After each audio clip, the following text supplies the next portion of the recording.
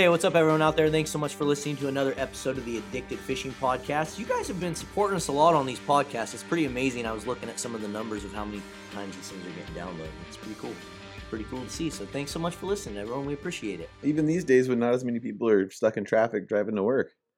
Yeah, they're stuck at home, though. Yeah, same. Well, what else are you going to do? Yeah, what else are you going to do? Listen to some podcasts. They've already watched all the videos. The funny thing about that is podcasts are getting very, very popular. It's pretty cool to see. Well, it's funny because most of us kind of think that radio would be dying out, but it's just a new age radio. It's just a new age radio, exactly. It's always something. I go into the garage and I just yell at the Alexa, turn on this podcast, and then just, it's the way to go. He doesn't listen to ours, though, of course.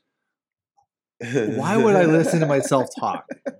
I like to listen to them to see how good they are and to see if we need to make changes or do things better. Or I'm already obnoxious to sounding enough. The last thing I want to do is listen to it again. Yeah. I usually listen to it to try to like relive the times we really make fun of Clint. Oh, that's every live feed, every moment, every time that he's alive. Yeah. I mean, even his girlfriend makes fun. We're going to talk about that too one day. In depth. In depth. Well, today, though, now that we've kind of wasted the first 2 minutes of your guys' life listening to this podcast, first we got to say, shout out to our sponsor, Nick Wax. If you guys have not checked out Nick Wax yet, if you haven't checked him out yet, and we've been mentioning it on this podcast for a long time now, go down here, check out the link, or just go to their website, Nick Wax. They are an awesome Gore-Tex reviving liquid that you can use in your wash. They also have a spray. Lots of good little products. So shout out to Nick Wax. Thanks for sponsoring the podcast. Yeah. What are we going to talk about, Jordan? Use Nick Wax. Follow the instructions. Yeah, don't be Jordan. Like, actually read the bottles and follow the instructions. I literally He's like, I don't think this stuff, like, worked that well. I'm like, well, did you read the instructions? He's like, no, I just put them in there and washed it.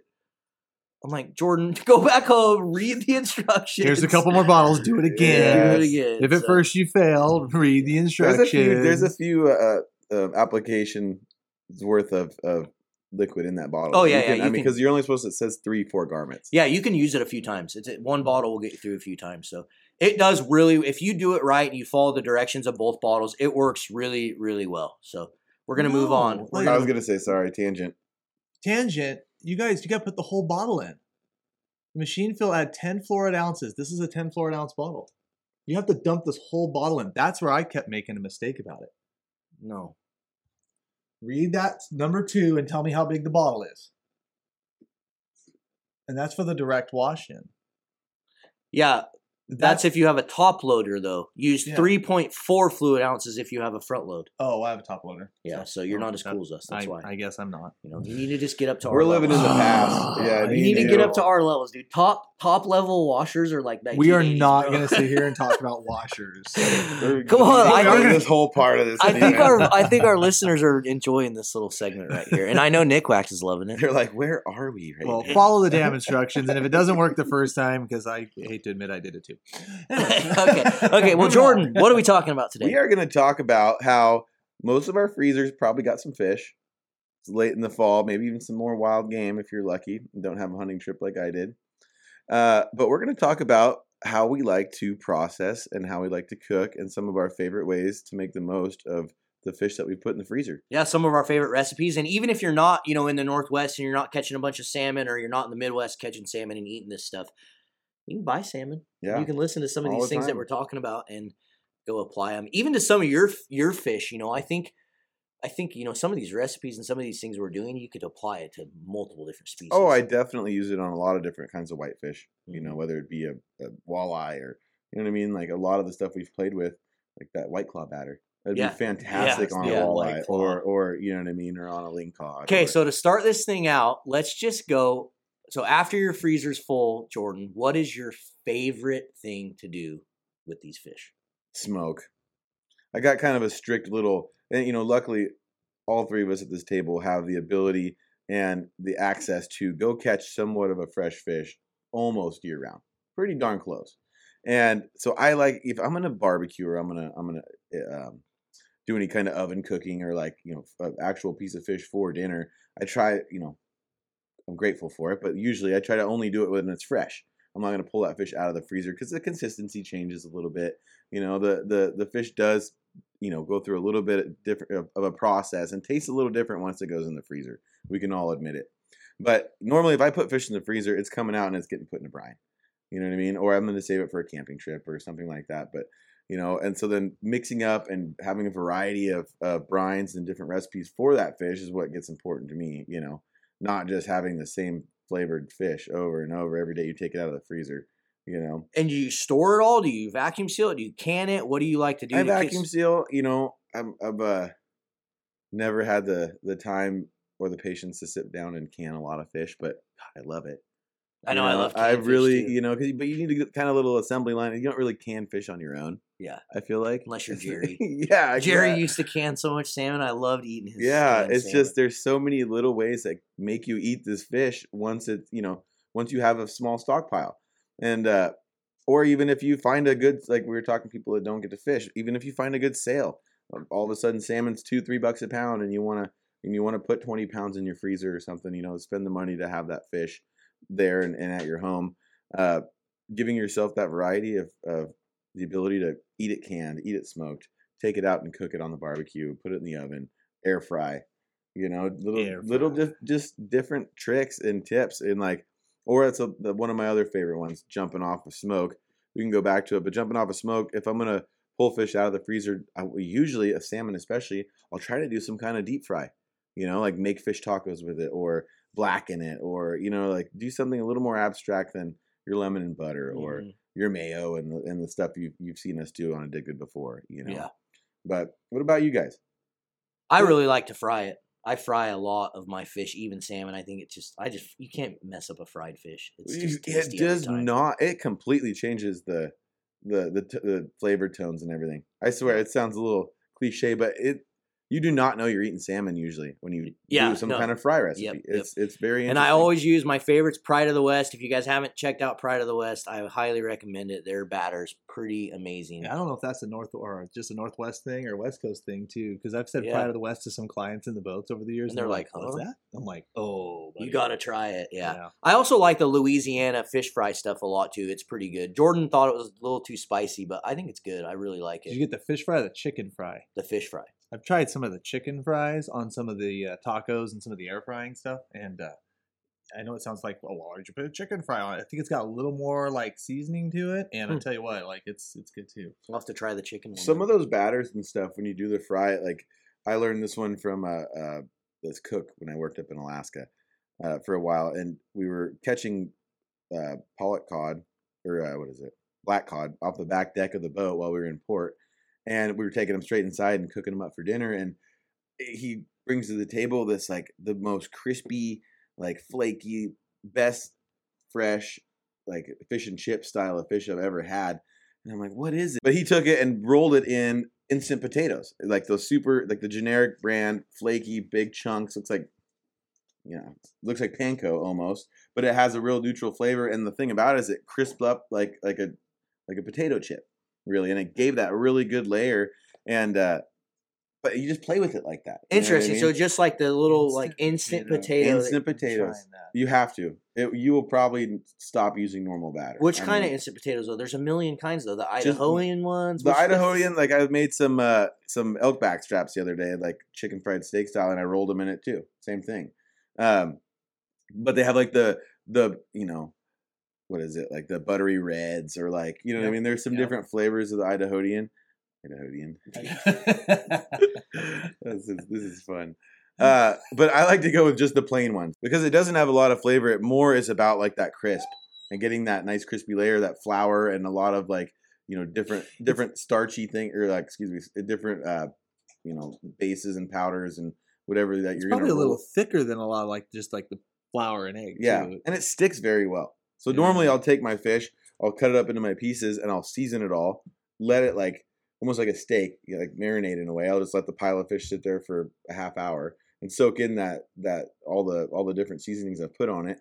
It's in a pile, and then I'll take each piece and I'll roll it in that stuff. And you don't even have to egg wash, which is kind of the cool part. It sticks so well. But I'll roll it in that instant potato, and man, it's I'll do steaks, I'll do fish, I'll do everything in it. It's one of my favorite little sneaker tricks. Secret. Yeah, now it's not. I know. Why haven't we seen it in a video? I tried to do instant potato fish fry. Well, there we go. I'm gonna do you guys have to tune in. I'm gonna do a salmon chowder tomorrow. Hopefully, I'm sure it'll be out before this. Oh yeah. And then we're gonna have to go fry some at Cam's house on the air fryer and some instant. Yeah, I'm gonna try some air fryer instant potato. It really changes the game. I'm getting pretty worked up about it here. I know, but Jordan's like I don't even use like the Pride of the West or anything. I don't even buy it anymore. I just go buy some instant potatoes. Yeah, that's flat. That's for sure. No, we don't. I'm sorry, I shouldn't have said that. This is amazing. So Cam, you've been on the air fryer kick. What's so good about the air fryer? Man, you do any kind of fish, and we don't do. It seems like if I freeze my fish and I stock it up, like I just do big smoker batch loads, but if I'm gonna do like a fresh fish, like Jordan was saying, we're pretty fortunate kind of being in a location where there's fresh fish available 365 days a year, and if I get one, I'll bring it home, roll it, just in a panko. But I'm trying that damn instant potato thing, but I'll do the panko, and then I just like the air fryer because man, it keeps the fish super moist. You don't have to do a lot of oil. You don't get a lot of grease, and the cleanup is super easy. And it's like I really found that like when I bring my kokanee home, like because honestly, my family, like believe it or not, I know it's like people like, oh, your freezer must just be full of fish, and it's like no, it's actually not. Fish go home with clients, and even if they are yours, even if they are mine. And no, I mean to be honest, like unless it's like a couple Springer, a few sockeye, but kokanee will eat and. Shoot, by the time you throw them in the air fryer and take them out, and they're almost like chicken strips. Yeah. I mean, they're just so clean, so fresh tasting, and kind of stick with that. But like I said before, I'm super intrigued about your instant potato. I will. I mean, it will turn into like the main ingredient. I'm sure. It's just you get like some buttery garlic, or you can do like some bacon cheddar. And there's not I'll say right now, unless you do get the flavored ones, there's not a lot of flavor to it. You know what I mean? That's just more getting that coating, which is hard to find. That's like why I came up with that, like that White Claw batter thing. I was like, seltzer water in a batter, obviously it's going to fluff it up. It's going to add some body, to the yeast or whatever's going on in there. And, just getting that good, we all know when we say we had a good fish and chip, it's all about what was on the outside of it, Well, and the fish was fresh too. Right. I mean, I think, So you're the same way though. Commercially caught fish. I don't have, I literally do not have a fillet in my freezer right now. Yeah. It's all smoked. I've got some rockfish. And like I said, I wish. I'm so glad you said the White Claw thing because I still haven't tried that and damn, I know I need to. That's definitely something outside the box. And oh God. It was just, I'm excited for you. I might have an extra bag of whitefish in there too for you. All right. What about? Oh, go ahead. No, I was gonna say, and then like just the smokers too. A lot of people like really stock up like the fall fish, for smoking and stuff like that. And one thing I always try to do is I always try to take like my best cuts of salmon like throughout the year and smoke those, believe it or not, and then cook or fry or make fish tacos out of the rest. Right. And what I mean by that is like when you take like a fresh Springer or a sockeye or a like real nice summer steelhead. Anything like that, and you go to smoke it, if you got a fish that's just got a super, super, super high oil content, like you never dry it out. And so like we'll, be talking amongst friends and buddies and like, well, what fish do you smoke? It's like, oh, I smoke all my Springers. Mm-hmm. And they're like, oh, you're an idiot. You're crazy. It's like, okay, I'll have that fresh meal. Like, that first, it's almost like ceremonious. Like when you get that first Springer. But ultimately, like if you want to smoke like just the best quality fish, like your spring Chinook, your sockeye, your kokanee, and your summer steelhead, like your freshest, your oiliest, freshest, like that's where I'm doing. That's where I'm spending the effort, I should say. Exactly. It changed my perspective on it. I had this old timer down at the coast one time. The buddy caught this darker steelhead. He's like, "Oh, how'd you do?" And he's like, "Oh, I got one a little darker, but it'll smoke." And I believe it was this like grandpa-in-law or whatever. He goes, "You're gonna smoke fish. Smoke good fish." And I was like, there's a lot of point to that. You know what I mean? Like you don't. Smoked fish is not that good if it's not good fish. And once you've tried it with that top tier salmon or steelhead and you smoke it and it comes out, it's very eye opening to how much freshness and flavor is locked in, and especially not even having it go in the freezer yet. It's a big part of that. I got a good friend of mine who has a fish stand, sells commercial tribal caught fish in Hood River, Oregon, and his recipe is put it in a 5-gallon bucket with a cup of salt for like an hour, but it's all smoked day of caught. It never gets frozen, it gets processed, it gets put in the smoker, and there's no seasoning on it at all. And you and I would sit here and eat the whole bag. And so like it was eye-opening to see how without any seasoning, just freshness, and preserving it with that smoke, it makes it. I mean, it's delicious. That's what it's all about. It's not so much about all these crazy elaborate recipes. Yeah, I mean, and when you fry a fish too, like we did that thing with Ace and Big Dave and Nick down there on the river, and where we fried up a really fresh chrome bright sea lice steelhead, and one that was a little colored up. And what did we all choose? We all voted for the colored up one. We all voted exactly the colored up one, and I think a lot of that has to do with like when you have like a fish that's maybe a little more in the river, a little more washed out, if you will. I think it takes the seasoning, and I think it takes like the oil and stuff that you add to it probably a little better, if you will. It's not as like soft as like, because that's one thing I remembered that really fresh chrome bright fish was just a little bit like mush. I mean, it wasn't mush, but it definitely wasn't a lake trout. Really oily. Yeah, I heard that was a no-go for you. But it was just really oily, and it's like, well, shoot, that's the fish. Like I said, if I'm going to spend that time, that brining process, drying process, getting the pellets, doing this, it's going to be a good oily fish. Yeah. What happens to the fish after you got it stocked up, Marlon? I know you like to smoke fresh too. That's a given for anybody that gets quite a bit of fish. Yeah, I usually do a lot of smoking. That's usually like what I do with most of my fish. And if I don't, I give mine away a lot. I have a lot of friends, a lot of family that like love fish and don't get the opportunity to catch it very often. And so I give a lot of mine away. What I'll typically do is like keep like a tail piece every once in a while here for myself. My wife doesn't eat fish. And she hates it like with a passion. She doesn't eat anything. No shrimp, no fish, no nothing. She's just not into it. I've tried to get her to try it. Even Cam's like, when we were eating halibut at his house and stuff, he's like, this doesn't even taste like fish, and she just won't even. That's right. Yeah, I was like, she won't even give it a try.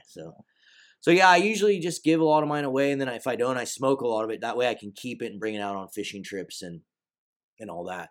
And I just do the basic dry brine. That's my favorite. Just, just a little brown sugar, a little salt, not much to it, a little crushed pepper. I keep it pretty basic. When I get on a kick at eating any of that, like what we do when we process it, I get fed up with one recipe really quick. Yeah. You know what I mean? Or even like one kind of smoke chip. Or, like you start to just get that familiar taste. You're not taking it the third day in a row. You know what I mean? And so, I guess I just don't eat as much of it, like I smoke a lot of it, and then I will, vacuum seal it or do something like that, and then I give it away throughout the year. Take it on fishing trips. Like I don't eat it all at one thing. I usually like prepare a bunch of it, freeze it all, then I'll bring it on a winter steelhead trip or bring it into hunting camp or take it on Cam's boat or your boat or whatever. That's usually what I do with most of mine. Is just try to stockpile it and then eat it throughout the year. Yeah, I'm kind of the opposite. I don't know if like right away. Well, I mean, I'll have that smoked fish that I have all piled up right now throughout the year, but I'm kind of the opposite, and it's not because I'm not generous or like, don't like other people doing. It sounds like that's what it is. Well, I don't like giving. I don't like giving away wild game. Like you're just giving. You don't want to share the wealth. You know what I mean? Because a lot of times the way I see it is like you're giving it away because you don't want to waste it, and you're giving it to somebody that doesn't necessarily. Salmon, you can't mess up.